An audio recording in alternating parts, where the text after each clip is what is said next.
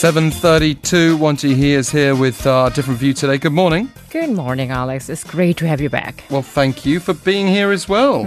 So the landslide victory of the ruling Democratic Party in the local elections and parliamentary by-elections is expected to greatly enhance President Moon's grip on domestic politics. Can you just introduce that one for us? In the latest local elections, the ruling party won most of the top administrative positions in provincial and metropolitan city governments. So I brought 3 editorials from 국민일보, 조선일보, and Korea Economic Daily today. And so what did the local newspapers make of the newly elected local government officials beginning their term? So I'm going to start with 국민일보's take on this first. 국민일보 said President Moon's Democratic Party won a major victory in the local elections and parliamentary by-elections as well. And the Liberal Korea Party's humiliating defeat created the uneven playing field, which will be kept intact until the 2020 parliamentary election. Candidates from the ruling party won 14 out of 17 metropolitan government races, including those in 3 conservative strongholds. As a result, Korean politics will be largely devoid of checks and balances, which are, as you know, the quintessential element of a healthy democracy. The paper said the political monopoly of power inevitably leads to corruption and self-righteousness. Unfortunately, the side effects of the political monopoly have already been spotted in the Gyeongsang province. There was a controversy over the expansion of the Kimhae International Airport in the southern port city of Busan. The new Busan mayor, who won the June 13 election as a ruling party candidate, argued a new airport in Kadok Island is a way better option than expanding the Kimhae Airport to meet increasing demand. I remember that debate drawing so much attention going back a few months now. But when it comes to infrastructure building, citizens obviously would feel their needs should come before any political agenda. Definitely. Well, the paper said corruption has been a deep-rooted evil in regional governments and it should be cleaned up. That said, the cleanup should not become a political witch hunt of the immediate predecessors. The paper argued that checks and balances are crucial to achieve a stable and prosperous democracy. Therefore, if the regional opposition parties fail to hold the ruling party in check, the civil society at regional levels should step in and play the role instead. And what was the 조선일보's take on this? 조선일보 was equally concerned about the election results. The paper said some of the successful candidates from the ruling party have already hinted their intention to carry out a massive cleanup of personnel, even before officially assuming the office. For example, the new Incheon mayor announced that he would weed out government employees who are either incompetent or corrupt. The paper said he would come up with specious layoff criteria, but his ultimate goal would be the elimination of close confidence of the former mayor. Also, the new Busan and Ulsan mayor made more or less similar comments. 조선일보 argued that these new mayors have followed orders from the ruling party and the Blue House. In fact, Chairwoman Choo Mi-ae of the Democratic Party urged newly elected female representatives to clean up corruption at the regional level and local level. And the Blue House also announced its plan to inspect regional governments and municipal councils during the second half of this year.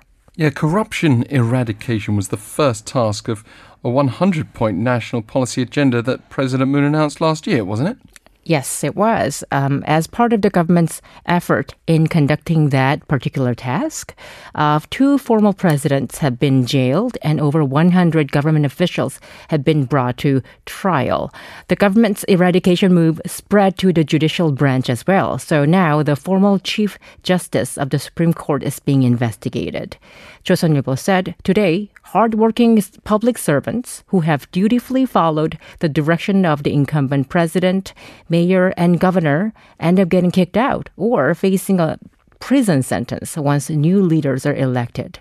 Under these circumstances, none of the government officials in his right mind would want to give it his all for the nation.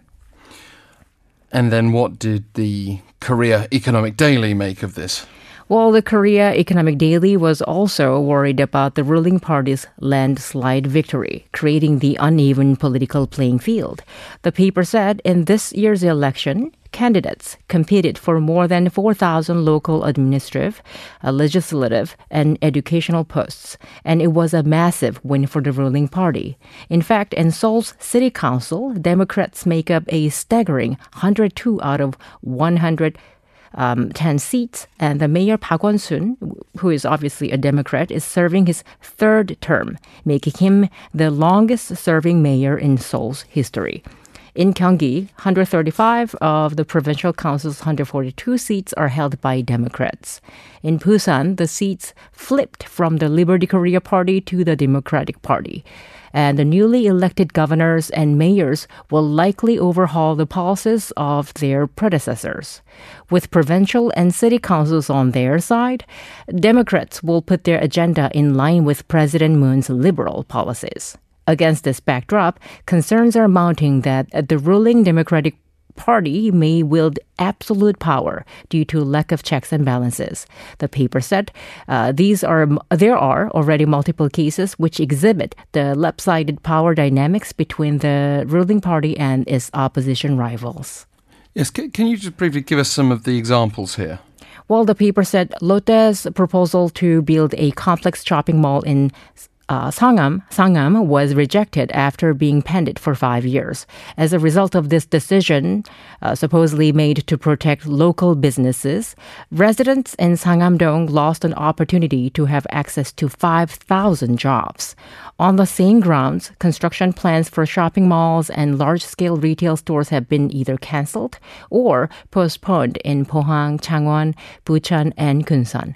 The Korea Economic Daily argued that newly elected officials should keep in mind that there is a stark contrast between regions where corporations have died out, such as Kaje and Kunsan, and regions where corporations have actively revitalized the local economy, such as Hwasong, Pyeongtaek, Tangjin, and Seosan. So the paper is suggesting that mayors and governors should go out there and find a way to revitalize their economy. That's right. The paper said they should go all in to increase the local population and bring in lucrative businesses. The paper also argued that as long as the newly elected officials manage to grow their local economy, the one-party rule will not be criticized. Ji-hee, thank you for your analysis and bringing all those paper views this morning. Thank you, Alex. Good to have you here. That's our different view with Won Ji-hee.